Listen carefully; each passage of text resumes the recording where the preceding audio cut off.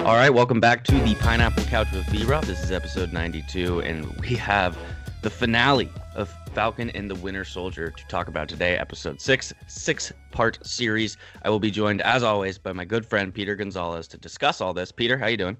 I'm doing great. I'm very excited to wrap up this particular series, for now at least. Yeah, for now, we have a weird... I was talking to Marley this morning. I was like, I have like a 6 to 7 week break where I don't have to write 4-page breakdowns of stuff that comes out on Disney Plus on Thursdays at midnight. But I love it. So I'm looking forward to Loki, and we'll do some other types of Marvel stuff in between here and now. But let's get to the big deal here. We got the finale of Falcon and the Winter Soldier, a lot of hype going into this one, and some interesting things coming out of it in terms of future projects announced, as well as some interesting criticism that we will get into later in the show.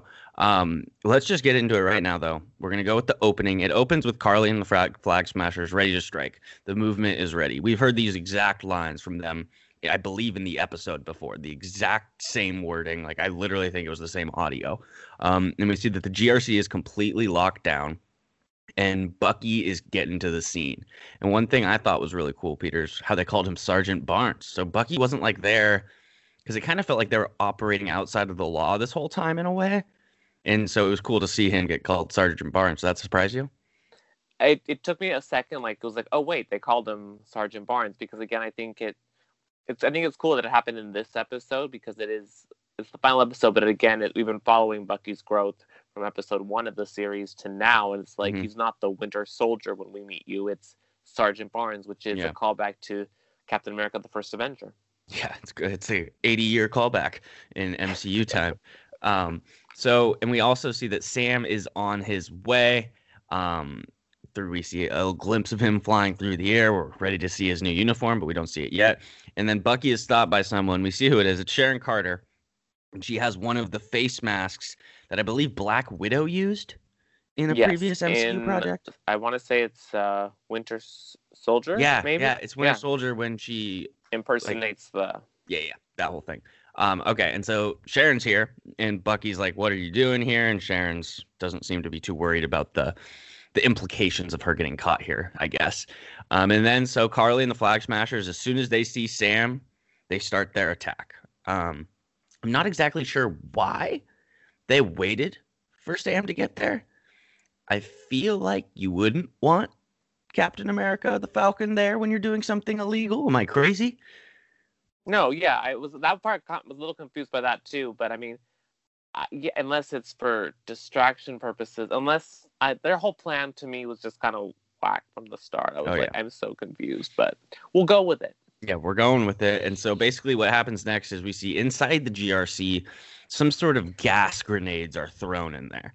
I don't know if it's poison or it'll just knock you out, but basically what it causes is everyone has to evacuate.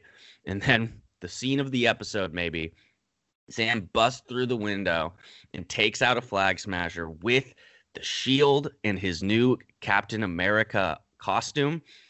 First of all, incredible costume, and one of the most accurate comic to screen costumes I think I've ever seen. It might be the most, maybe Captain America 1 is up there, but this is just, if you look at the comics, this is spot on what Falcon looks like. What did you think of the entrance? I thought it was a great way to do it. Like you said, to see the costume, I thought it was so rad. I liked how it had the little homages to Steve's costume also, Steve's various costumes throughout the series. I liked that. And I liked the addition of the wings. I thought that was super cool, that it was kind of a meld of the two things. And just to see the costume with Sam, with the shield and the wings, it was just like the whole package I was just geeking out. I thought it was so cool. Seeing that's why, we'll talk about, there are some downsides to this series, of course, but we like it. But this is the thing about Disney Plus. Seeing this stuff not in a theater, I know we're excited to go back to theaters and see movies, but the fact that we get to see this reveal of Sam Wilson as Captain America at home on Disney Plus, that's why I'm just so excited about these series. I just think it's going to be awesome. And then right after he busts through the window and takes someone out, a freaking fantastic moment takes place where someone asks, "Who are you?" And he's just like, "I'm Captain America." And right when he said that, I was like, "Oh, hell yeah, you are." And it was just from that moment, I thought the way that Anthony Mackie kind of played the hey, I'm not here to play around. I'm not here to play your games. I'm Captain America. Steve left me a job to do. I'm going to do it. Did you get that vibe kind of from him now? Totally, and so different than John Walker's like, I'm Captain America, so robotic. Just like, listen to me. This is more just like, this is just second nature to these Captain America. Let's just keep on doing the job that we're here to do. We're not here to posture and make it seem like I'm better than everybody. It was like, I'm here to do the job. And so I love that. And we get Batroc. We saw him. He was after Falcon at the end of the last episode. Now he's after Captain America, and he tracks down Sam in the fight in the GRC, and they fight. A couple things. Batroc is incredibly legit. We knew that from Winter Soldier, where Captain America, Steve, fights him, puts down the shield, and they fight. So I thought it was kind of cool how they had Steve fight him, and then they also have Falcon, Sam, as Captain America fight him. I thought that was pretty cool. And one thing I'll say to the listeners, there's a lot of stuff that happens in this episode where it kind of just cuts from scene to scene. So we're going to try and stay within the scenes and get everything out of that and still stay in order somewhat. So just trust me. It'll all make sense. One thing, though, Peter.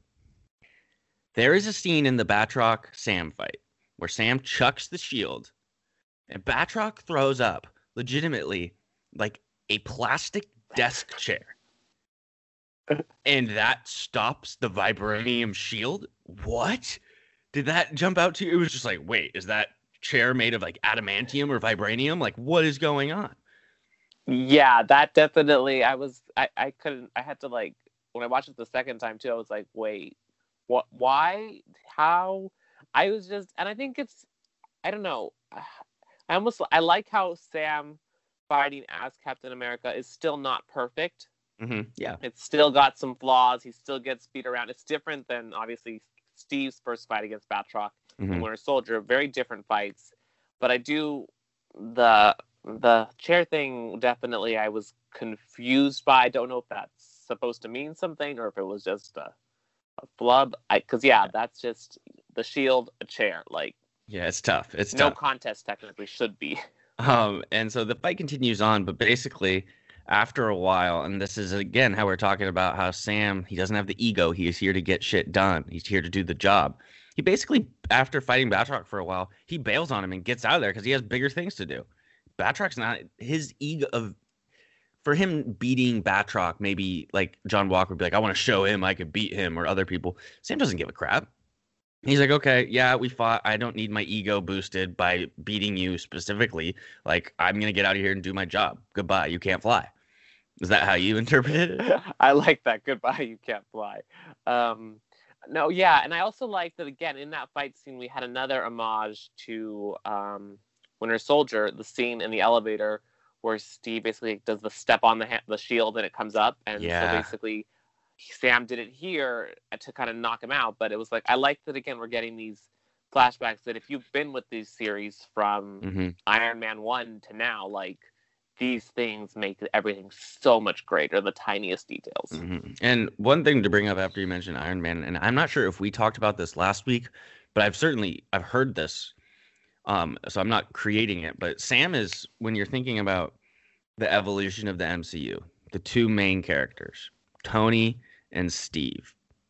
Sam is legitimately a combination of Captain America and Iron Man. It is an exact combination. The way they shoot Sam's fly scenes are exactly like Tony. In the first episode, it was very similar with the face, how they had the camera on that. And then the ground combat with Cap and the shield.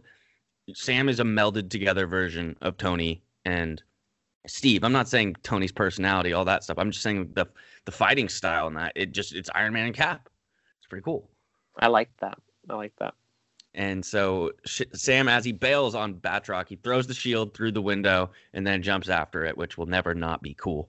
And then, Peter, my first note on this next scene is one of the dumbest things ever. Okay. If you've been listening to this pod, you know I am not a fan of the Flag Smashers, specifically Carly. I just think that, I can confidently say this, by far the worst antagonists in the history of the MCU, not close. Not even remotely close to anything. Not even close. The worst. And so, Carly, and the other thing, though, is maybe that they wanted us to hate the Flag Smashers that much, so maybe it's a good thing, but I don't know. one of the dumbest things ever. Carly calls Bucky, and she basically asks Bucky if he's tired of fighting on the wrong side. And she says it doesn't matter if she survives. She's fighting for something bigger. All the usual blah, blah, blah from Carly Morgenthau to justify her supremacy, in my opinion. And then the biggest mistake, she asks Bucky if he has ever been able to say the same. Has he ever been able to say he's fought for something bigger than himself? How about World War II and Thanos? Like, I mean, it's just like, what are you talking about? And it's just like Carly Morgenthau to me in this episode and towards the end of the series is just kind of like a joke. It's just like, we know you're not going to accomplish anything. And it's just like, I just don't see a threat ever. I was never worried about it. The only thing I was ever worried about with her is like, oh my God, I just hope she doesn't, or we'll get to that later. So Bucky tells her at the end of this conversation, like she tells her that the things her cause will justify her. Wait, I'm fucking this up. Oh, she thinks that she can justify all this death, right? But she can't. And she will remember the ones she killed. And Bucky's like, don't go down this path. And obviously throughout this series, we've seen Bucky have to deal with that. And one thing I want to point out, Peter, is there's a giant difference between Bucky and Carly. Yes, Bucky's the Winter Soldier. Bucky was never voluntarily killing people. Bucky's not a murderer. He is not a bad person. He was legitimately like mind controlled or whatever to do this. And so the fact that he's saying like, I even still feel this pain and I didn't even do it, you got to times that by like 1 billion for what Carly's doing, right? Yeah. And again, it speaks again, I think again, if anything, Carly's character, purpose, mission, it almost makes like a parallel to Bucky's, how Bucky didn't have control in these situations, but he's still trying to make amends for these situations, whereas she is doing these and doesn't care. Yeah. And more over the course of this episode, we'll see that play out. And then so at the end of this conversation, after Bucky just really shuts her down pretty much, she kind of, I didn't get this either. She like tells Bucky, thank you for buying her time, which, I mean, it's not like she was doing anything when that was going on. And it really like, I don't know. I felt like she tried to take that as a W, like buying Bucky's time in that conversation. But as we'll see in the rest of the episode, it really did not matter. That call it did not matter. And so we know that Sharon and Bucky are after these flag smashers that are trying to kidnap the hostages. And Sharon gets one and she kills him with some crazy mercury vapor. This dude who is dressed up as a security guard and was escorting all the senators and stuff out, the GRC members. That was gnarly, Peter. That was like flag number 2 of the episode. My first flag was when she showed up, because it's like, how do you get out of Madripoor if it's like you can't leave, supposedly you can never leave, and then you just show up here and like, yes, you came to help your friends, but at the same time you're supposed to be this wanted fugitive. And then she just casually kills this dude with the mercury vapor. I was like, red flags, but also like internally like, please be the power broker. Yeah because exactly. I wanted that, ever since, like we said last episode, you were going to riot if the flag smashers make it out of this episode, and I was going to riot if Sharon was not the power broker. So let's see how the episode continues. Yeah, and we should get to that talk of about Sharon later, because there's a large portion of people online who I think have a different view on that, which I don't really understand, but we'll get into that. Totally.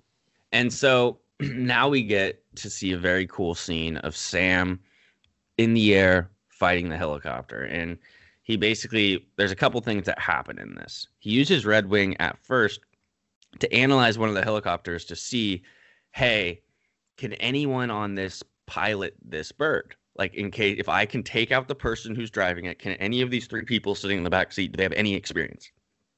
And conveniently, I'm not mad about that, though. It's fine. I don't care. I'm fine with that type of plot, like moving forward. So someone conveniently has experience. And so Sam, you see that's what he's going to do. He's going to take out the guy in the front and have her take over. But a couple other things happen before that. So you have also what happens is basically another helicopter goes down, and these 2 innocent people or helicopter pilots are going to get smashed by a helicopter on the bridge. And Sam does a great job of bringing them down, and then not only uses the shield to cover them, but also the vibranium type wings. and he obviously gets huge cheers from the crowd seeing Captain America, seeing him do good, not like they saw with John Walker, obviously, on TV. What'd you think of that little moment there with the crowd on the bridge? I liked it. Again, it kind of reminded me almost of the moments that we haven't seen for some of these heroes where we're seeing the positive reactions coming. A lot of times we see the negative, like Sokovia and stuff, but this reminds me of Spider-Man 1 and 2 with like the old fucking Tobey Maguire. You just like took the words out of my mouth so I could say them. Because it's that thing that you see, you want to see the world celebrating the heroes that as a viewer you're celebrating, but it's nice to see the world around them celebrating them, especially seeing him as Captain America, when the last time when the world was watching, it was the other Captain America killing the dude. Yeah, and correct me if I'm wrong, I don't really know if we've gotten much of that, of what we just saw, of like the people cheering on our heroes within the MCU. Avengers, that's not happening because everything's going to shit. I mean, there's probably something in Iron Man, in one of the Iron Mans, where people cheer him, but nothing jumps out at me. Like, there's a couple instances in this episode where that happens, and I really can legitimately not think of another instance in the MCU where that happens, besides maybe the Guardians of the Galaxy when they're like thanked that one time by the Nova Corps or something. Right. But then, I wanted to say Homecoming, but they're cheering for Mysterio over Spider-Man and Homecoming when the water. Far From Home. Far From Home, thank you. Maybe it's the Washington Monument in Homecoming. Does anyone cheer for? Kind of, not really. No, because it's all inside. Yeah, and he gets attacked. Yeah, so interesting. That might be the first. I like that. I want to see more of that. And so continuing on in this helicopter fight, we're going kind of quickly over it, but I mean, it's not to take anything away from it. It is fantastic action. It is so cool to see Sam with the shield, with the wings, obviously doing all this stuff. But there's not that much we can say about it. You got to watch it and you can enjoy it. It was cool, but what happens is he takes out the Flag Smasher and drops him into the water, and the Senator ends up stabilizing the helicopter. So crisis averted there. And now we're going to go to Carly, Peter. And Carly is now telling her followers, like, we're going to kill the hostages. And they're kind of like, whoa, thought we were using those as like a negotiating chip or something. And she's like, no, basically, it doesn't matter if we die, blah, blah, blah. She keeps going down this path over and over and over again. And they're like, what the hell is going on? You can see it in their eyes, the other Flag Smashers looking at her. And when she goes, the one world, and she waits for them to say one people, they don't initially respond. They do the second time, however, like not even that forcefully at all. I have been waiting for that for a couple episodes. What do you think? Like, finally, someone on Carly's side being like, wait, what is going on now? Right? What do you think? Yeah, I think, again, it's just, especially it makes sense in the last episode to see basically that she's fully losing grasp of reality, and everyone around her is like finally waking up to the fact, like, this isn't what we started believing in at the get-go. This is something wildly different, and the reluctance to say the one word one people at the end is just like, they're starting to get it, but then they still go side with her. So yeah, they still end up making the wrong decisions. And so now we have Bucky charging into battle on his motorcycle, and he launches himself in. He faces up against Carly and the Flag Smasher. He's doing well.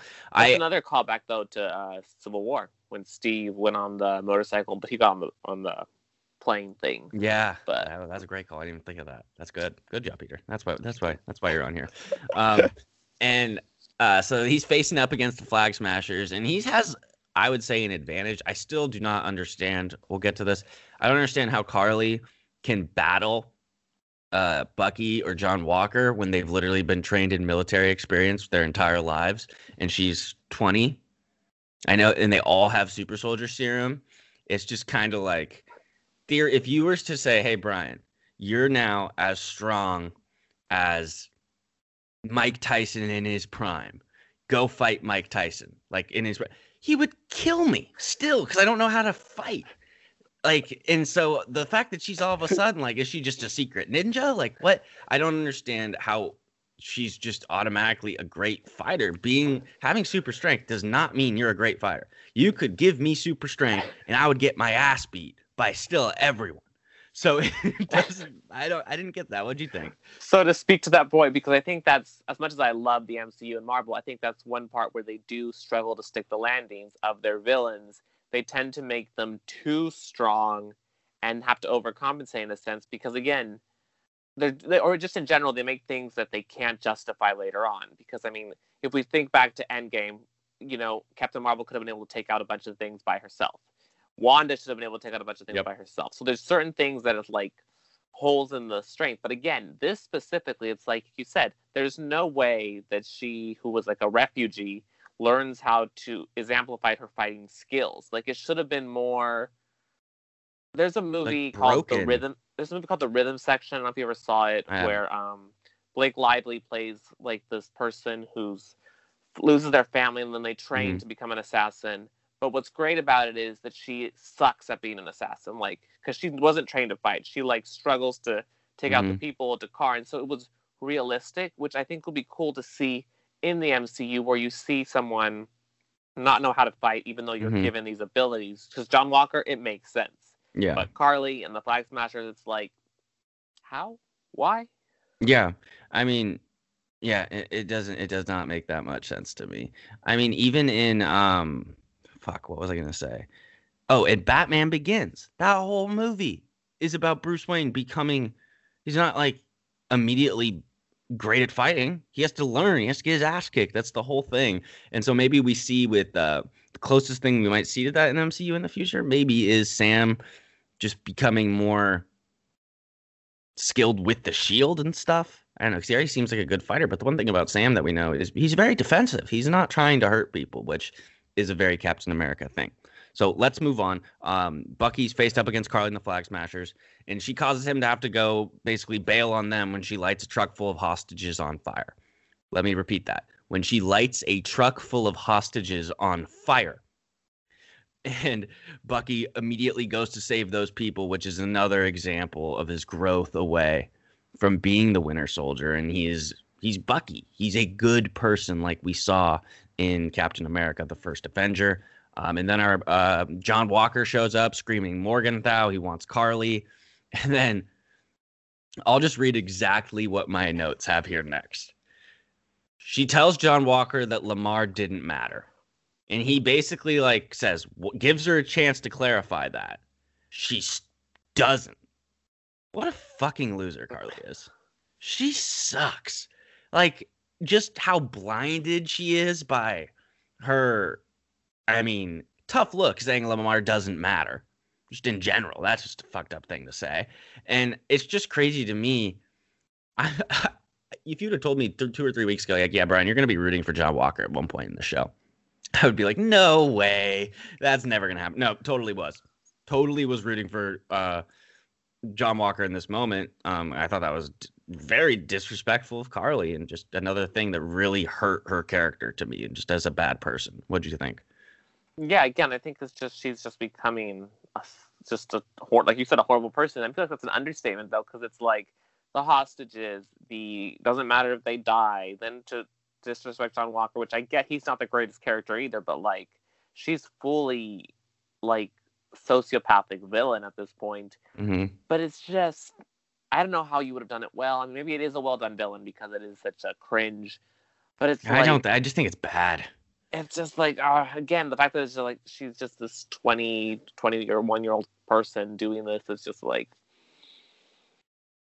I mean, it's legitimately like if right now you or I got given the super soldier serum and 2 weeks from now we could go toe to toe with the Winter Soldier and John Walker.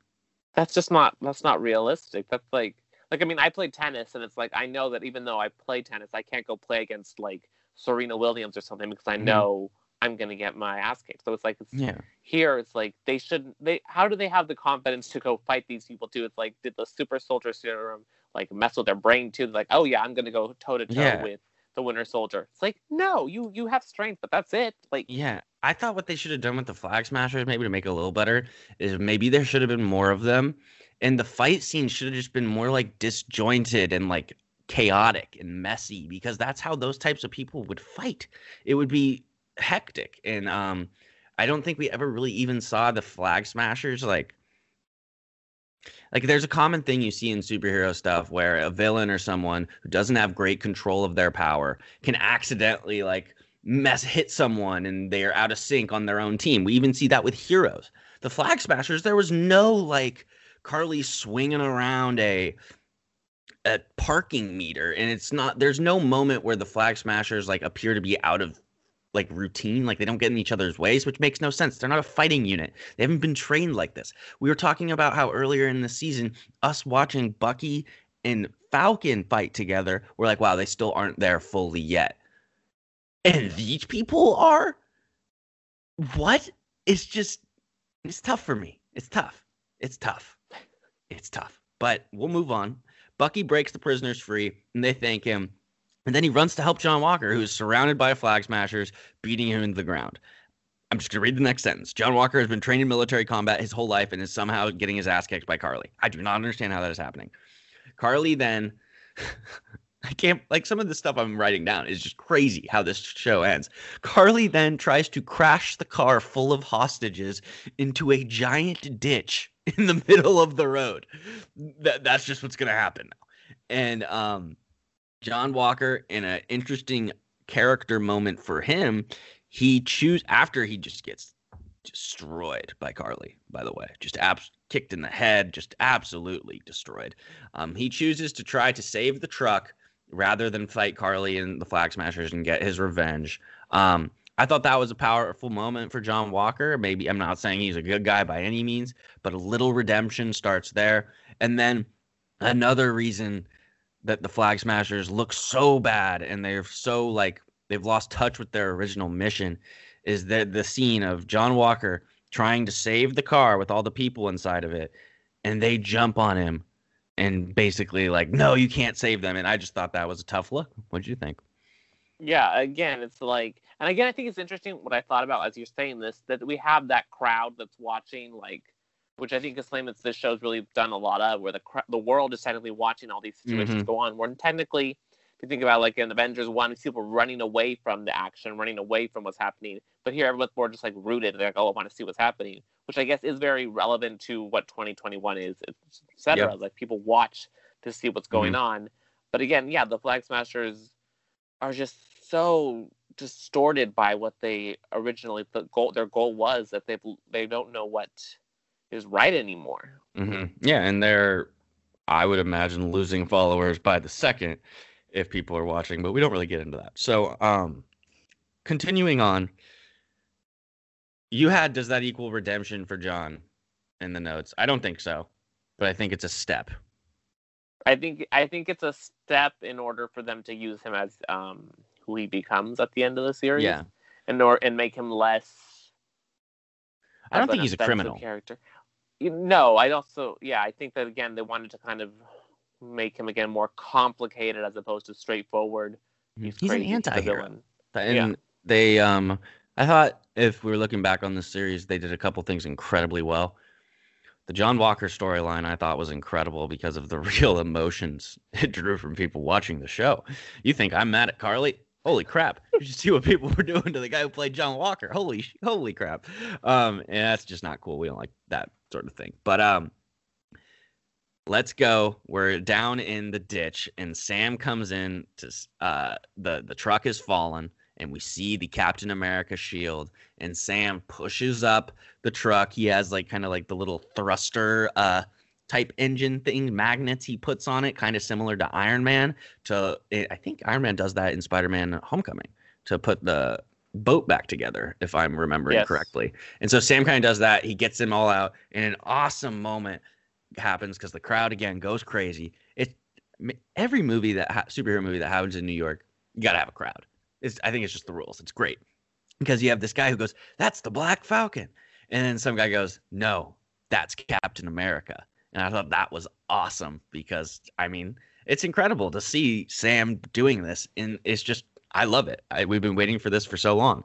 Back down in the ditch, Carly she throws a... That was so stupid. It was like she throws that rod, or it was like... Yeah, like the metal rod. Was it at him? At Bucky or John Walker? I think it was at Bucky. And again, Bucky, it's like... catches it like he catches everything. But it's like, what is wrong with you? Like... Yeah, that I thought that was a little out of pocket there. I mean, you would think It was she would just be so more. desperate. It was just like she's officially like running out of options. It was like, let me just throw this and Mhm. hope it does something, as if you're not the Winter Soldier with the vibranium arm. Who, yeah, Yeah, and so Sam comes down. He uses the shield to kind of knock everyone back, and he gets down there and he's like, "This is enough." And Carly is very, very pissed off that Sam is Captain America, he's donning the stars and stripes. She's like, "How could you?" She thinks that this is a betrayal. And Sam basically says, "I'm trying something new. You should try it too." And then that's right after that happens. Batroc shoots a bunch of like smoke bombs in there, I guess. yeah. And so the Flag Smashers run away, but Sam, because of his Falcon gear in his eyes, he can see where they're going. So him, Walker, and Bucky go after them. Bucky and John end up staying together, and Sam goes after Carly alone. So here it comes, Peter. Here it comes. So you said you would riot if Sharon wasn't the power broker. Well, good thing. We're no rioting today because Sharon, we find out, is the power broker. We find out that she recruited Carly in Madripoor, that Carly betrayed her, and Carly's saying, like, you just wanted to control a world that hurt you, which is what we have been saying about her. Like, the people who online who are like, there's no way Sharon could be the power broker and all this stuff. It's like, no, she got screwed. Of course she could be angry and want to retaliate like this. I'm not saying it's the right thing to do, but I don't think it's unreasonable. Don't you think? Yeah, and I honestly feel like, because I know if we go to Endgame, it says that she was one of the ones that was blipped. But I BS. Call him feel BS like on that. technically, Ant-Man was also Yep. blipped according to what the world thought. So it would make sense that all the time from the end of Civil War. Yeah. Civil War, she would have been exiled, on the run, building this up. If she is the power broker, she could have easily disappeared into Yeah. obscurity, built up this, and done it in a way that was so parallel to the Flag Smashers, and she went a different route to get over the fact that she was wronged. Yeah, I mean, I just don't understand like the reasoning if you're watching the show and you're like, how could she be the power broker? It's like we literally like, or how could she, like, the people who think like, oh, it said she was snapped, she was snapped. What's like, we just found out that she's running like a criminal underground thing in Madripoor a couple episodes ago. You don't think she could lie about being snapped? Like, no one's known where she was. Like, I thought it was something that was such a, like, I didn't, the screen in Endgame, so many people brought that up of how she couldn't be the power broker, and I was like, that means nothing to me. That means absolutely nothing. It was a guess. Ant-Man, like you said, wasn't dusted. And so continuing on with this, Sharon, weirdly, I thought this was kind of weird, but I guess I get it. She tries to recruit Carly back, and Carly's like, you need muscle, and she's like, not, you don't have that much power anymore, and Sharon's like, I have more than you, and Batroc shows up. And Carly is like all offended that she sent Batroc to spy on her.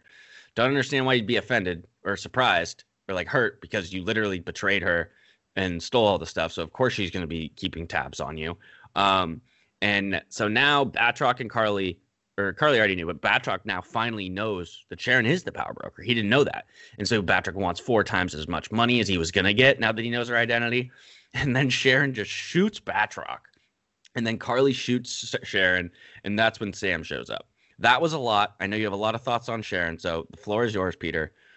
What did you think of this? That we're delving fully into the villain. I like that we are taking that route. I like that it's someone, which I think is a really cool function that a lot of superhero shows do well, is that it's someone who was close to you ends up being the one who becomes your worst enemy.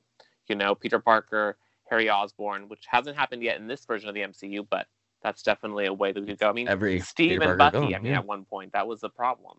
That was his best Iron Man friend. 1. Loki. The list goes on.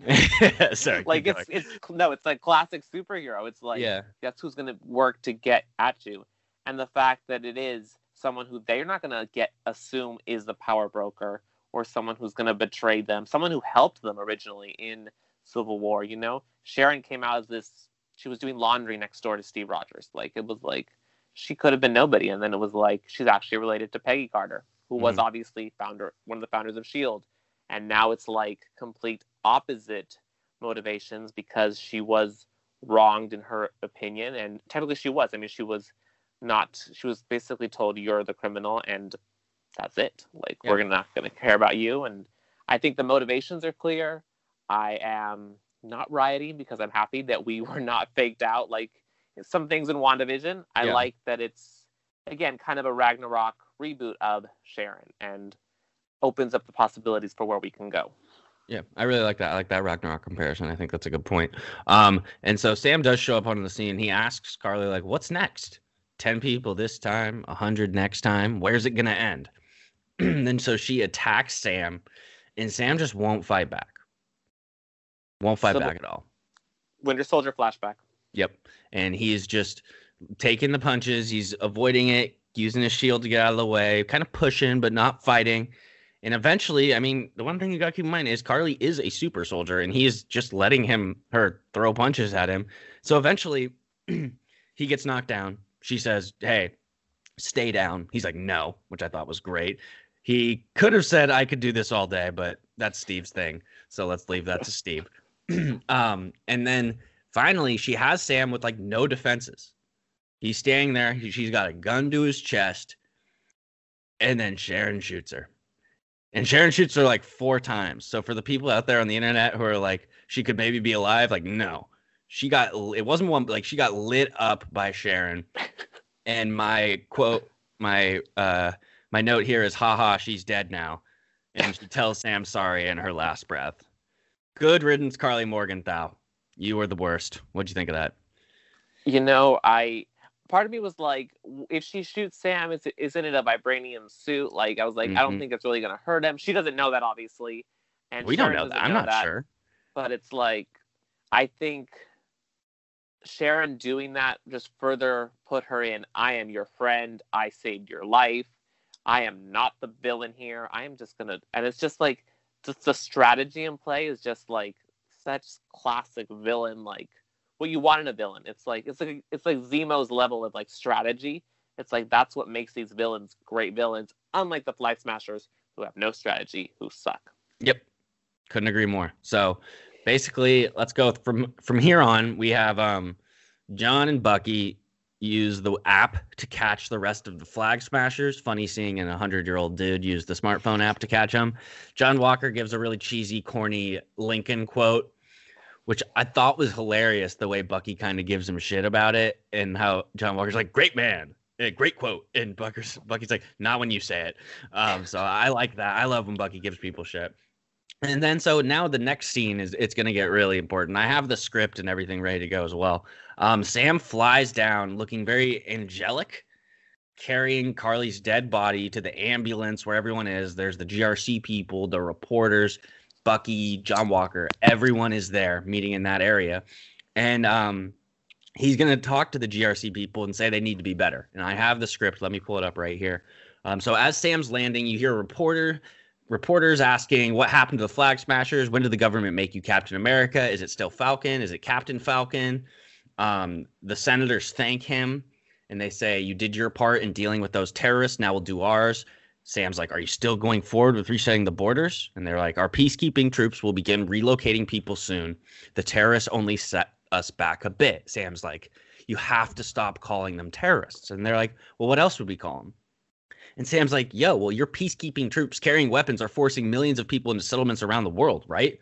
What do you think those people are going to call you? They're obviously not going to like it. And Sam goes, these labels, terrorists, refugees, thug, they're often used to get around the question, why? And then we have the senator saying, basically, those settlements that happened 5 years ago, do you think it is fair for the government to have to support them? Fair question, because that would definitely be something that comes up if this happened in real life. It would definitely be a giant issue. Sam goes, yes. And the senator goes, and the people who reappeared only to find someone else living in their family home, they just end up homeless? Another great point showing how incredibly complex this situation is. And I mean, I don't think we're ever going to have to worry about an alien snapping away half of life. So hopefully in our world doesn't get as crazy as this. But I mean, some serious implications going on. And Sam says that he gets it. And they're like, but you have no idea how complicated this situation is. And Sam's like, you're right. And that's a good thing because we finally have a common struggle now. Think about it. For once, all the people who've been begging, and I mean literally begging for you to feel how hard any given day is, now you know. He asked them, how did it feel to be helpless? And if you could remember what it was like to be helpless and face a force so powerful it could erase half the planet, you would know that you're about to have the exact same impact. It isn't about easy decisions, Senator. And they again say you just don't understand. And Sam goes, I'm a black man carrying the stars and stripes. What don't I understand? Every time I pick this thing up, I know there are millions of people out there who are going to hate me for it. Even now, here. I feel it, the stares, the judgment, and there's nothing I can do to change it. Yet I'm still here. No super soldier serum, no blonde hair, no blue eyes. The only power I have is that I believe we can do better. We can't demand that people step up if we don't meet them halfway. Look, you control the banks. Shit, you can move the borders. You can knock down a forest with an email. You can feed 1 million people with a phone call. But the question is, who's in the room with you when you're making those decisions? Is it the people you're going to impact, or is it just more people like you? He talks about Carly and says, this girl just died trying to stop you, and no one has stopped for 1 second to ask why. You've got to do better, Senator. You've got to step up, because if you don't, the next Carly will, and you don't want to see 2.0. People believed in her cause so much that they helped her defy the strongest governments in the world. Why do you think that is? Look, you people have just as much as power as an insane god or a misguided teenager. The question you have to ask yourself is, how are you going to use it? Sam, spitting facts. And not only is that important that he's saying it to these senators who clearly hadn't thought about it like that, the world is watching. The reporters are there. So we see Isaiah Bradley and Elijah Bradley watching that. We see Torres in some military facility watching that. We see Sarah, Sam's sister, watching that. And this is, I don't even want to compare it to Steve Rogers. I mean, it's just what Captain America should be. Sam or Steve. Sam sticking up for people and not just being a hired gun like John Walker. He's more like, I thought that it was very good for Sam's character. Obviously makes a ton of great points. What did you think of this? The parallel that came to mind for me was similar to Tony's last message in Endgame. Because again, you are able to create such narrative and exposition and tell so much through a very specific monologue. And again, it's only certain, this could have been done so unwell the way this show. It was. Yeah. Yeah, it could have, if they've handled it like the Flag Smashers.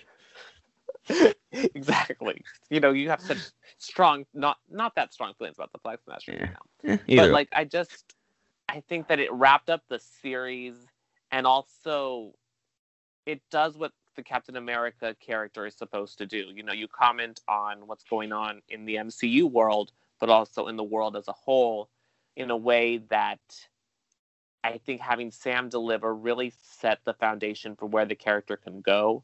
I think it allowed the world building that was happening in this series, which kind of, it bleeds into the Spider-Man Far From Home. It bleeds into not WandaVision so much, but again, the idea that these are the new heroes that you're going to see. You're going to see Sam Wilson as Captain America. You're going to see Wanda as the Scarlet Witch. You're going to see not necessarily the Iron Man, the OG Captain America, who look what people think superheroes should look like. You're instead going to see a more diverse roster of heroes who are going to get the hate that Sam says, but at the same time, they're still the heroes. They're still there to do the work. And I think this was just such a brilliantly done scene. And I think this was a perfect way to cap off the episode. And I just had a good thought when you were saying that, because I agree with everything you're saying. And one thing, like, they are replacing these heroes. And what have we noticed since Endgame? Two things have happened. There's been a hesitation by two characters to fill the shoes, quote unquote. You had obviously Peter Parker with Tony, and you had Sam with Steve. And what these characters and what we of the audience have learned in this post-Endgame world is that it's their responsibility to take those on, because if Peter doesn't, because if Sam doesn't, maybe they don't think they're the heroes they are, but we need them, because if they don't, guess what happens? We get Mysterio trying to be the next Iron Man, blowing up all of Europe. We have John Walker publicly killing someone as Captain America. It's the responsibility that these heroes have to take on the mantle that has been left for them in the past MCU. I think it's incredible how they've done that. And they've showed the impact. There's been 3 projects since Endgame: Spider-Man, WandaVision, and Falcon and the Winter Soldier. And already in 2 of them, someone has tried to replace the 2 top dogs, Iron Man and Captain America, who aren't there anymore. And I think that's perfect, because that's how you have to address that. There would be a void. And so Sam and eventually Peter stepping into these roles, I just think it's perfect. I know that was long-winded, but I love the MCU. And just to add on to that, though, it's almost, again, too, the whole motivation of WandaVision is they're trying to recreate Vision in order to be prepared, again, didn't even think of that. for whatever threat is coming. So, again, we're having that idea that I think you just presented so brilliantly, just of, like, these characters are having to step up into the roles or something bad is going to happen, and someone worse is going to try to take over and do the wrong thing, which I think in a little bit is obviously what Val is kind of doing going forward. Yeah.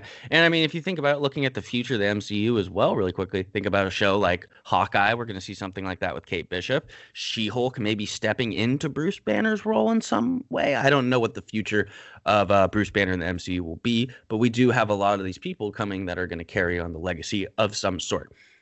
Last thing before we get to like some of the ending scenes that we have, Bucky does call Sam Cap. And he taps the shield. And that killed me.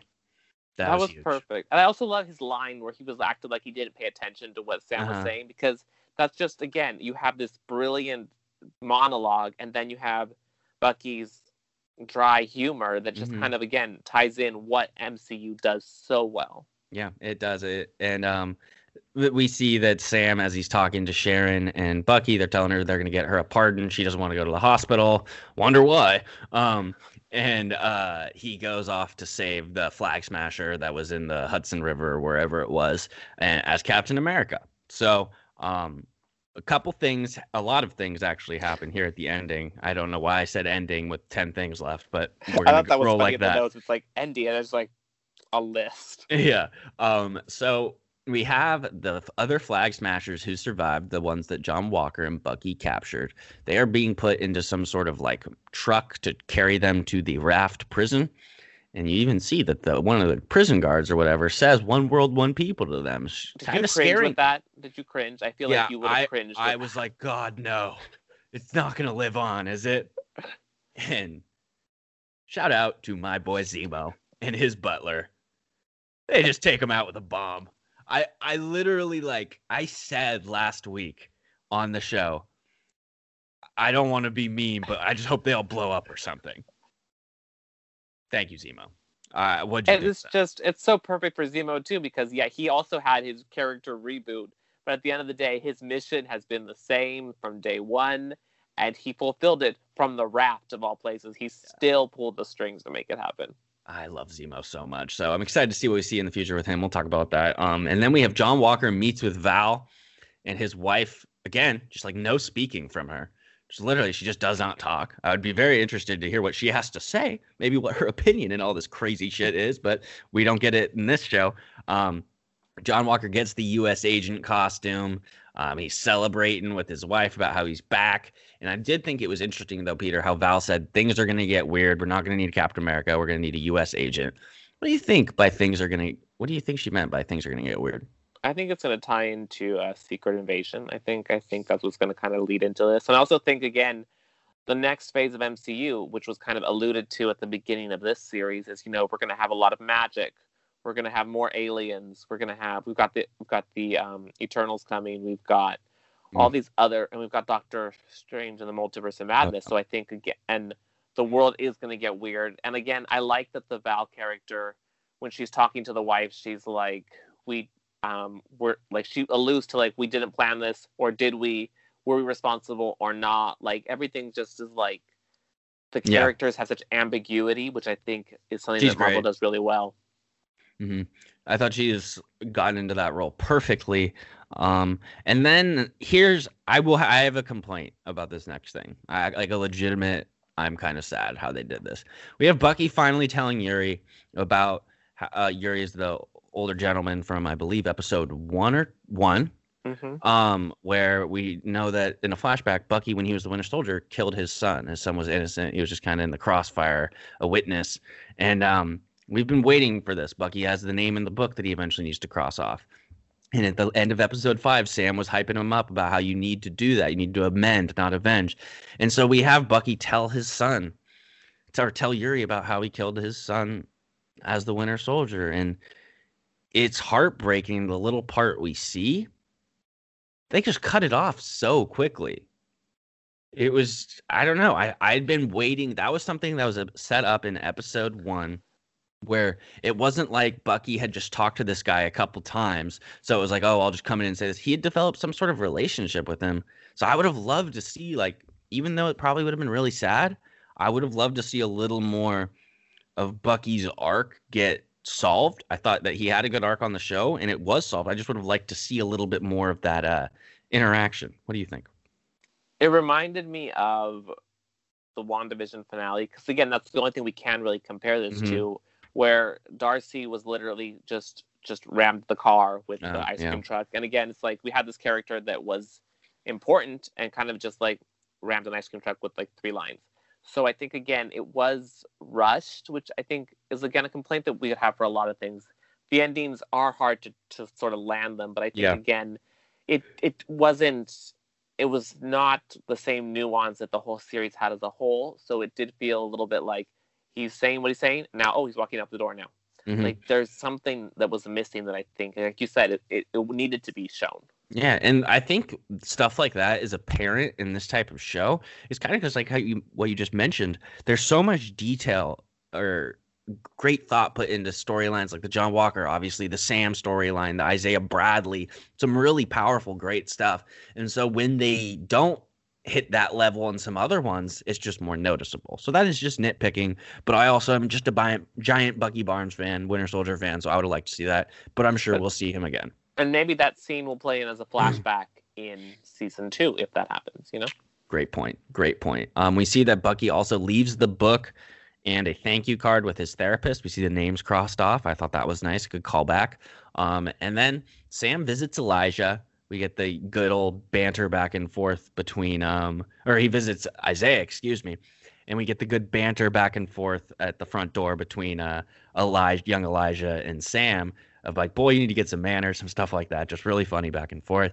And then he goes to talk to Isaiah Bradley, and Isaiah tells him like he's special. But he still has that, he's just giving him a hard time always. He never kind of lets up. It's just kind of how he is. And but you do see the respect that in this moment that Isaiah does have for Sam. It is apparent. And that is times by 1,000,000,000,000 when I had 3 takeaways from this show overall. One was when I rewatched the episode this morning. One was anytime Sam and Bucky are together, it's awesome. 2 is Carly Morgenthau and the Flag Smashers suck. And 3 is that this scene with Isaiah Bradley and Sam at the museum made me cry every single time I watched it. That's how good it was. And so Sam takes Isaiah and Elijah Bradley to the Cap exhibit that we saw previously, where Isaiah was not recognized. His name had, like we mentioned, had been wiped off the history books in this universe. And Sam shows him that there is now a section for him. I didn't get to screenshot and zoom in on everything it said, so maybe we talk about that a little next week. But because I don't know if they said like he was a super soldier, I couldn't quite make any of that out. But there is a shrine and a monument to him, and so this country will never forget the service and what he did for it. And this is just an incredibly emotional moment between Isaiah and Sam, and not only Isaiah and Sam, Elijah and Isaiah, where he gets to show his grandson that, and Isaiah gives him a hug, and like I said, I'm just in tears. What did you think of that whole? I thought it was, again, one of the things that Marvel does so well is just it can hit the emotions at just the right way, and something that in a sense might seem like it wouldn't hit you, but it really does, because it shows, again, what kind of character Sam is. He was going out of his way, like the speech said, he's going out of his way to try to make things right. So even though Isaiah told him, like, yo, I don't want to deal with this, leave me alone, he knew it was the right thing to do that he be honored. And I'm pretty sure, because I did zoom in a couple times, I think it did say he was a super soldier. Okay. Or that they were experimented on, so they do allude to that. But I think they didn't say he was alive. I think they kept that he did die. I think Sam, he wants that though, probably, right? Right. So again, I think it's I'm cool so. because Can I jump in really quick? The fact that you zoomed in on it, this is why we do this podcast. Yeah, it's so great. I was feeling guilty before this. I was like, oh shoot, I didn't zoom in, and of course Peter did. So it's the pineapple couch, ladies. Go on. The details. So yeah, I think it was cool because we had such a cold look at the Captain America Museum at the beginning of the series, and now we have this one. And again, it calls back to, we have Bucky went to the museum at one point, Steve went to the museum at one point. So this museum is obviously a pivotal part for the MCU, and to have the inclusion of someone who was a part of this storyline, I think it was just done so well. I thought it was too. And the episode in the series really closes out before the post-credit scene, obviously. You have Sam and Bucky back in Sam's hometown just having a good time. Bucky really looks like he's happy. And that was one of the best Bucky scenes, how he comes in with like the cake or whatever with the sunglasses and not wearing the glove on his hand. Like it was just so good. And obviously it's cool to see Sam back home with everyone. But the one thing I will say about Sam is Sam has such a positive outlook on things. Always. He's always funny. Even when he's down, he deals with things in a way that's a positive spin on it. Seeing Bucky that happy, I don't think we've ever seen Bucky that happy since Steve Rogers and him were going to go on a date before they went to war, or when Steve maybe rescued him. I don't know. That's the happiest I've seen Bucky in forever. And it was just so, this dude has been tortured for so long. And I just think I hope to see more of Bucky because he's just a 10 out of 10 character for me. Yeah. I just love seeing them together. I love seeing the growth from episode 1 to this final episode where they're standing next to each other and they're walking together. Just like, in episode 1, Sam didn't have a plan, and that's why Bucky didn't really care for him. And by this episode, he had the plan. Everything was executed perfect, like to the letter what the plan was. They have that respect. They're a team. I need a season 2. But of course, the episode's not over yet. So yeah. Just another thing. It's just, I said this already, but anytime Sam and Bucky are together, it's just so good. And I know we got a lot of it in this series. I just still want more. They're such a dynamic duo together. Both of them. Anthony Mackie, Sebastian Stan, 10 out of 10 performances this year. Post-credit scene. Oh, but I should say, before we get the post-credit scene, maybe one of the best moments actually of the episode is after the episode, the final title sequence shows, and it is Captain America and the Winter Soldier is the final title. What was your reaction to that? Chills, and just like a smile and chills, and just like it felt so right, and it felt like the perfect, again, because I wanted season 2, so I felt like it was the perfect bridge to a season 2 where we're no longer going to call him the Winter Soldier in season 2, and he's also, the title's going to change a third time by the end of the series again. Yeah, but I just thought it was perfect. That. Yeah, I thought that was great. And then we go to the post-credit scene where Sharon Carter is pardoned, and they're thanking her for her service. She's because obviously her family is very well known in America. She gets her old job immediately back, and as she walks out of the courtroom, she does a weird smile and straight up looks at the camera, and you're like, oh shit. And then she walks out, and she's just right in front of the courthouse, calls someone, and he's basically like, yeah, we have access. We don't have super soldiers anymore, but we have access to all this high-tech stuff, like anything the U.S. government has, information, whatever we want, we have it all. So now the power broker has all that power. And I'm not even it's not even a part of me is like, how does Bucky and Sam not realize this? I don't know how they would. There's not really, I guess just the power maybe Sharon has of, they're like, I don't know. Take it away. So much. I like that they called her Agent Carter, because it's almost, again, similar to how John Walker was almost the opposite of Captain America. Mm-hmm. Now Sharon is almost the opposite of Peggy in a sense. Good point. Because she's going to do what Hydra did to S.H.I.E.L.D. from the inside, where it grew and then ultimately destroyed it. I liked the homage of the blue suit to the blue suit of Peggy Carter in the OG. I don't see how how they would know that she is the power broker. They said he so many times in the whole, whenever they would mention the power broker, he. And so again, it makes so much sense. Her fighting when she fought and was just in episode 3 or 4. I think. 3, when she fought and it was such a visceral fighting. Like, it wasn't CIA fighting. It was like gritty. It was like, let me shoot you in the face. It was like fighting to kill. Yeah. I think I'm excited to have set up this new villain with Zemo, with Val. We've got all these 3 different villains in play. Mm-hmm. Who do we think she's calling there at the end? Do we think it's the person that she talked to, who picked her up in episode 3? Or is it possible that Sharon is the power broker, but she is maybe working for someone else in theory? Like, because she had green tech, like green grenades, which would be Oscorp Tower, Norman Osborn, lots of money. He could be the benefactor from Ant-Man and the Wasp. He could be the one Sharon's calling. Just saying. That would be pretty badass. If you watch this instead of listen to this, you'll just see that the whole time you just said that, I'm just like smiling because I want that to happen. That's the way that'd be so rad to just create. Because again, Marvel can do that. They can intertwine their stories in a way that just is just this cool comic book feeling of your villains are teaming up together. They're intertwined storytelling. They're not isolated islands that don't ever interact. Yeah. I think that would be so rad.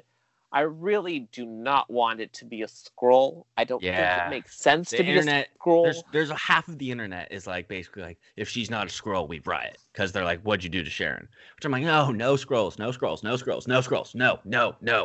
don't think scrolls need super soldier serum. I don't think scrolls need the weapons and stuff. Yeah. It's like, no, it's like, and again, I think it's because I want us to see that this person could become a villain. I think that's what makes it compelling. You're seeing someone who became a villain, and you're seeing that villain origin story in a sense that, and to do again, like, scroll, it would be such a... This is why the scroll concept sucks, because even in a show where no one is supposed to be a scroll, let's hope, if a fan doesn't like what happens to a certain character, they're just like, scroll. It's the worst. It's literally like, I know that Secret Invasion is a famous comic book storyline, but the storytelling that the scrolls bring with the shape-shifting and stuff, it ruins it. Because if any fan is disappointed in their character, they'll just start a movement of, it was a scroll. If you don't like anything, it was a scroll. And if Marvel can put out a freaking movie and see that we didn't like something, and they could even be, it was a scroll. I just think it's an easy cop. It's an easy way to correct storytelling that doesn't need to be corrected. And I just feel like this series, the whole Captain America, Falcon, Sharon Carter power broker dynamic is so grounded. I mean, let's have her show up in Iron Wars. Is that what it's called? Yeah. I mean, it's not like Cap was showing up in freaking Thor the Dark World when they were on Earth. Like, it doesn't need to be like Cap is grounded. Like, it's just frustrating. It's balanced. It's like, I mean, as much as I love the magic of WandaVision, I don't need to see that here with these characters. That Sam specifically doesn't have a super soldier serum. He's just... I like the MCU. There's variety. Yeah. Yeah, so we're on the same page there. Well, Peter, also, Captain America 4 was announced. Yes. Sam Wilson will be the star. Marvel weirdly came out and said, like, Chris Evans will not be a part of this at all, which just confirms basically the rumors that Chris Evans is going to be back as a Dark Cap and some sort of thing in the future. Because the fact that they had to come out and say no, that he's not going to be in this, means that the rumors of him coming back are somewhat true, I think. I think Captain America 4 is going to be awesome, though. I'm excited for Captain America 4. I think it would be cool if Bucky's still a part of it. I'm interested to see where it will land in the timeline, because the timeline is so specific and detailed. I would love to see... the Steve Rogers returning the Infinity Stones series. Like, let's make that happen, Marvel. Like, that would be some rad storytelling in the way that Endgame worked, where you're kind of revisiting these properties and you're able to do a little more and have some fun, especially, again, because he's the man out of time. So why not put him further out of time? Yeah, I completely agree with that. At first, I'm like, I kind of think that Cap 4 could maybe just be a straight up sequel to this. I'm not sure. Maybe they would. I think they might have bigger aspirations for a movie. I'm not sure. So we'll cover that when any information comes out about that. Next thing, where will we see Bucky next? I would assume Cap 4. I don't think we'll see him in Armor Wars. I'd say Cap 4, Black Panther 2. What do you think? Yeah. I think as much as I selfishly want to see these characters again in something, I think that those two are the only projects that theoretically make sense because Spider-Man already is super stacked. I think Falcon could show up in Spider-Man as a small cameo. I almost feel like he'll show up in Ant-Man. Oh, because he already has that relationship. Yeah, that would be so good. That would be great. I'm curious. I think a lot of the things that are so up in the air is that are so unclear is what's going to happen after Black Widow comes out because Val is supposed to have been introduced in that movie. Mm-hmm. So it's like, what did they do with the character there? What is her sister Yelena going to be in the MCU? What post-credit scenes are to come from that? Mm-hmm. Also, it's like because there's three main things going on in the MCU right now. You have the magic stuff of Wanda, Doctor Strange, that realm. You have the Skrulls and the alien stuff that is like involved with Nick Fury, Captain Marvel, that sort of stuff. And then you have the grounded, which is what's happening in Black Widow, what's happening in Armor Wars, what's happening in this. And so you're right, we haven't seen Black Widow yet. So I have absolutely no idea what direction this part of the MCU is going in. I'm fairly confident I know what part Doctor Strange is going in that side. I know what the Secret War stuff, Secret Invasion stuff will be. I'm fairly confident. This one, I'm not sure. This leads us into our next question. Is it the Thunderbolts? Where do we see Zemo next? Yeah. I mean, I think Zemo will show up in Black Panther 2, hypothetically. Which, again, is such a movie that is shrouded with so much mystery because, unfortunately, we lost Chadwick Boseman, such a talented actor. And so, I really think that's such a good move to not recast the character. Oh, yeah. I mean, yeah. Especially where Black Panther, isn't... It's in the comics. It's sure he has it at a certain point. I mean, obviously we would have wanted T'Challa and Chadwick for a lot longer, but I don't like the idea of just straight up recasting him like what happened with Hulk or Rhodey. I thought when I think of Black Panther, I think of Chadwick Boseman. It's too the same thing, T'Challa at least. But do we think Zemo is going to be involved in Thunderbolts? Like, is Val Thunderbolts? I guess. Is that so we, like I said, we know what's coming in the magic aspect. We know what's coming in the space aspect. Is the land or the earth ground bound aspect gonna be Thunderbolt, Super Soldier Serum, Ross? Like, I don't, because I can figure out big bads of the other two in my head. There's the Skrull Queen in Secret Invasion, and there's whatever the hell in Doctor Strange. It could be Mephisto. It could be Nightmare. Who fucking knows with that? Who is the big bad of Earth? I know it's a tough question. I just can't. Is it it's Sharon? Almost like is it Norman? Yeah. Oh, it's Ant-Man. Maybe it's something in Ant-Man. Maybe that's. Well, he's the quantum. It's the quantum. But Ant-Man, the quantum benefactor. Something. The benefactor, I think, has to relate to Sharon somehow. Then so the Thunderbolts going to be Sharon and Zemo and U.S. Agent. Are they all going to be team up together? I mean, that would be an interesting dynamic for sure. Yeah, it just all depends on who Sharon called. Did she call Val? Who did she call Norman? Right? Did she call? That would be quite the twist that she ties into Val. It's just like, yeah. Well, I mean, so we'll see. I'm very excited. Black Widow was that July, right? Yes. Okay, so we'll do a full preview for that, obviously, on the pod, as well as a breakdown. Peter, which show did you like better, this or WandaVision? That is so hard. That's like when parents are like, I can't pick a favorite child. It's like, I think just because I think Elizabeth Olsen and Paul Bettany squeaked this victory out for me. Just what they were able to do, what they had to do was a little bit, because it was so far outside of what Marvel typically does. Mm-hmm. And it was such a swing for the fences. And I'm gonna have to lean into WandaVision. Yeah, I'm on the WandaVision as well. I would choose WandaVision. I will say the highs of Falcon and the Winter Soldier, probably for me, like there was certain moments in Falcon and the Winter Soldier that I liked more than any other moment in WandaVision.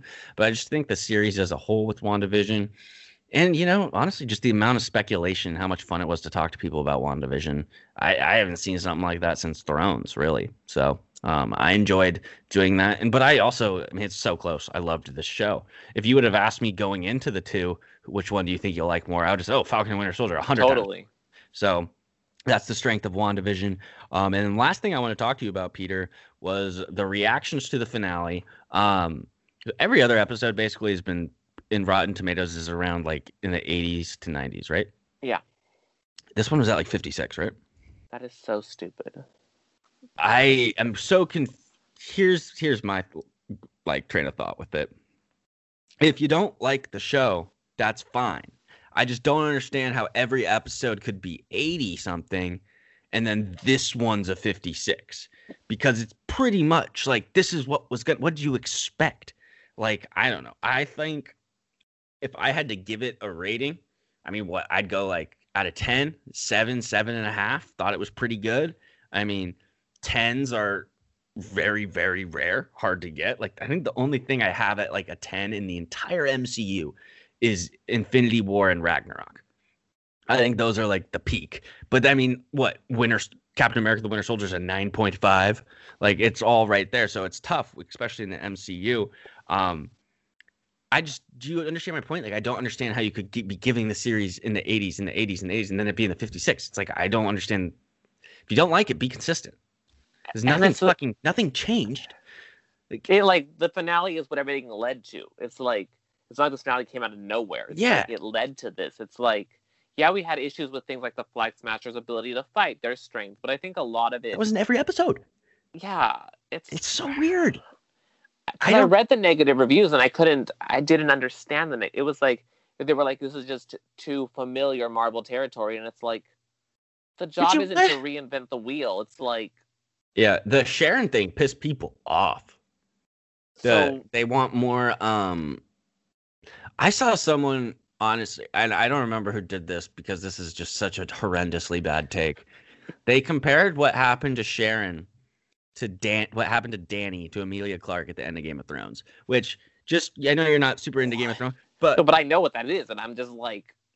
Yeah, they had like 7 seasons of like Dany, all this stuff, and then it just went to shit, and it's like, Sharon Carter, they set this, like, whether... not you want her to have done this, they set up how it could be freaking possible. Like Carly said, the world hurt her and she wanted to control it. She was banned for no good reason. She was banned and exiled for doing the right thing, and time went on and she got mad. People are like that. We need to accept that, I feel like. Yeah, and it's like, it's like I said, if you have a character that is supposed to be the good character, that's supposed to be one of the, like when Sam says got the team back together, it's like, someone who's part of it. It's not so, but to have this betrayal, that's going to lead to some great storytelling when we have that realization. When Bucky realized that that's going to happen, like, that's obviously going to hurt Bucky. That's going to hurt Sam. That's someone that they trust. This is, again, so I don't get what they could have done in the finale to not get this then. Because if from how I've been looking at it, it's basically this was going to happen no matter what happened in the finale, because I don't see a different type of finale. Like, it wouldn't make sense. I don't want, and it comes down to this thing. I don't want to just be surprised to be surprised. Like, so if they're saying, it was predictable that Sharon became the power broker, well, thank God. Because in Game of Thrones, when Arya killed the Night King and they set up for Jon Snow for 8 seasons, it pissed me off. And when you told me that Quicksilver, the dude, the second or third most beloved character from the shitty Fox X-Men, you're going to cast him as Ralph Boner? And I don't like when, it's funny when my friends make fun of me or mess with me. I don't need Marvel making me waste hours of my life and then just being, LOL, it was a boner joke. No, fuck that. I would have rioted with you if Sharon wasn't the power broker, because then it was like, then what was all that? I don't want character development just to mislead me.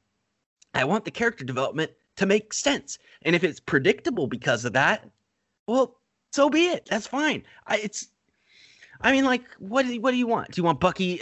Did they want Bucky in the finale to go back to being the Winter Soldier and kill everyone? Like, what? I just don't understand. I don't understand what they could have. I don't get it.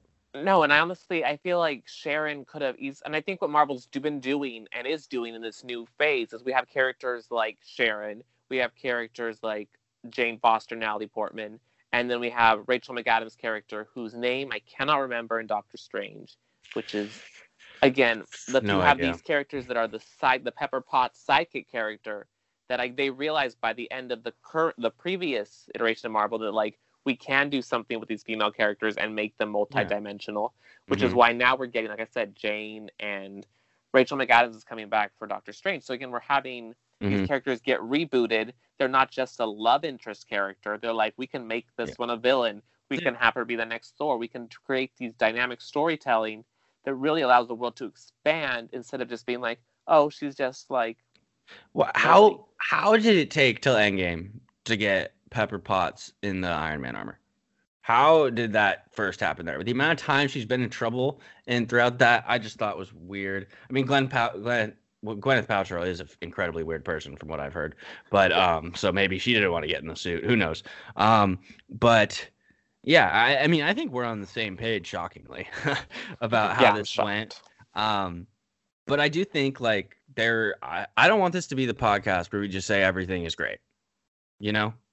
And I think we do a good job of not doing that because, like, the Flag Smashers obviously were an integral part of the storytelling, which you were very strongly against. Yeah. We've been strongly against certain decisions that have been made and frustrated by certain things. Mm-hmm. And I think we are able to say, yeah, we're approaching this from the perspective of, like, we are massive fans of the MCU. Mm-hmm. But I think when you are that big of a fan, there are the things that you aren't going to be, like, super stoked about that decision because you are invested and you're like, that wasn't the greatest decision. I mean, that wasn't the best call. That was a little slow. I've just watched Infinity War and there were some scenes where I was like, I can honestly say this was a little slow in places. Mm-hmm. I was frustrated by this. I was not frustrated by that because we're not just blanket saying like everything is great. I am so happy. Like, no, it's not. And yeah, I mean, one thing that I think has a reason, like, I've watched comic book stuff since I was like 2 or 3. So I've like always watched comic book movies. So I've seen how far we have freaking come. It used to be so bad. So bad. You think about the Ben Affleck Daredevil. I mean, the Hulk before Edward Norton Jr.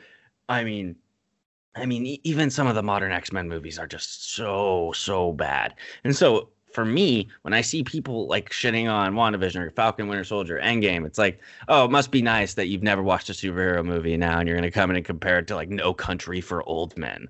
It's like, come on. Like, I don't know. I think that there is a part of the population in the movie-going audience that doesn't watch superhero movies and like to say that they don't. But then they're the same group that whenever they decide that, oh, we're going to go see this superhero movie. And there's been examples of it, whether it's Iron Man 1, whether it's Black Panther, whether it's Infinity War, whether it's Ragnarok. They're like, oh, that one's by far the best. It's just like, you can't drop out of the clouds and just say that because you have no idea what you're talking about, in my opinion.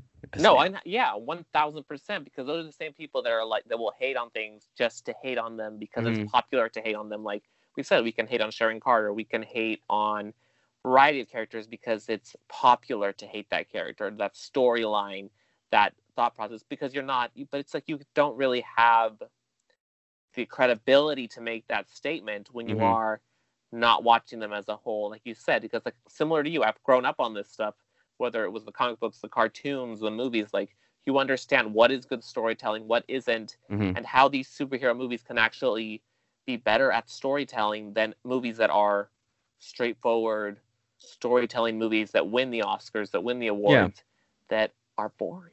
No offense. And I think the prime one of the best examples of this I know is going on. We'll wrap up in a second, but I finished watching when I saw Black Panther in the theaters. I was wow, that was incredible. Like I loved it. Like it's an elite MCU movie. I'm saying it's in the top 10 probably of their movies. And that's because they're all so good. That's saying a lot. And the first thing I noticed when I got home, went on Twitter and stuff, was all these people who don't watch superhero movies saying Black Panther was by far the best superhero movie ever. It's so much better than every single other one, even The Dark Knight, all this stuff. And it's just like, okay, I enjoyed Black Panther. It was very good. I probably like Black Panther more than you did. But I just don't like this is the best, this is the worst. I mean, we had Thor the Dark World on the way to Endgame. We're going to have some ups and downs. But that's the point. It's going to be fun. The next 6 to 7 weeks, Peter, into the audience, we're going to be doing a lot of different type of stuff. We're going to do a lot of rumors. We might do a rewatch of certain MCU films, maybe put out a poll what someone would want to hear, maybe bring on a special third guest. Who knows? I'm sure Peter and I will come up with a fair amount of ideas because we tend to think about this stuff quite a bit. Peter, is Loki June 3rd? June 6th? June. Let me pull that up real fast. Mm-hmm. Loki comes out. I should know this automatically, but I think you are. June 11th. June 11th. Okay. So right now we're sitting, it's April 26th. So folks, the next time we're going to be able to do a breakdown will be after June 11th. We'll do a preview for Loki, I'm sure. A full preview. But so if you have any ideas for some superhero stuff, nerd stuff we can talk about for the upcoming weeks, let us know because I'm sure we'll be down to do it. But I think this is the conclusion of our Falcon and the Winter Soldier covering. Peter, we did all 6 episodes. It was a pleasure to do this with you. Likewise, thank you for having me on. This was a blast, and it really made the episodes way more enjoyable. Oh yeah, I agree. So this has been the Pineapple Couch. Thank you so much for everyone for listening. We'll be back for Loki. Peter will be back. I will be back every week. We're not going anywhere. Have a great rest of your day, and keep being a nerd. Love you all.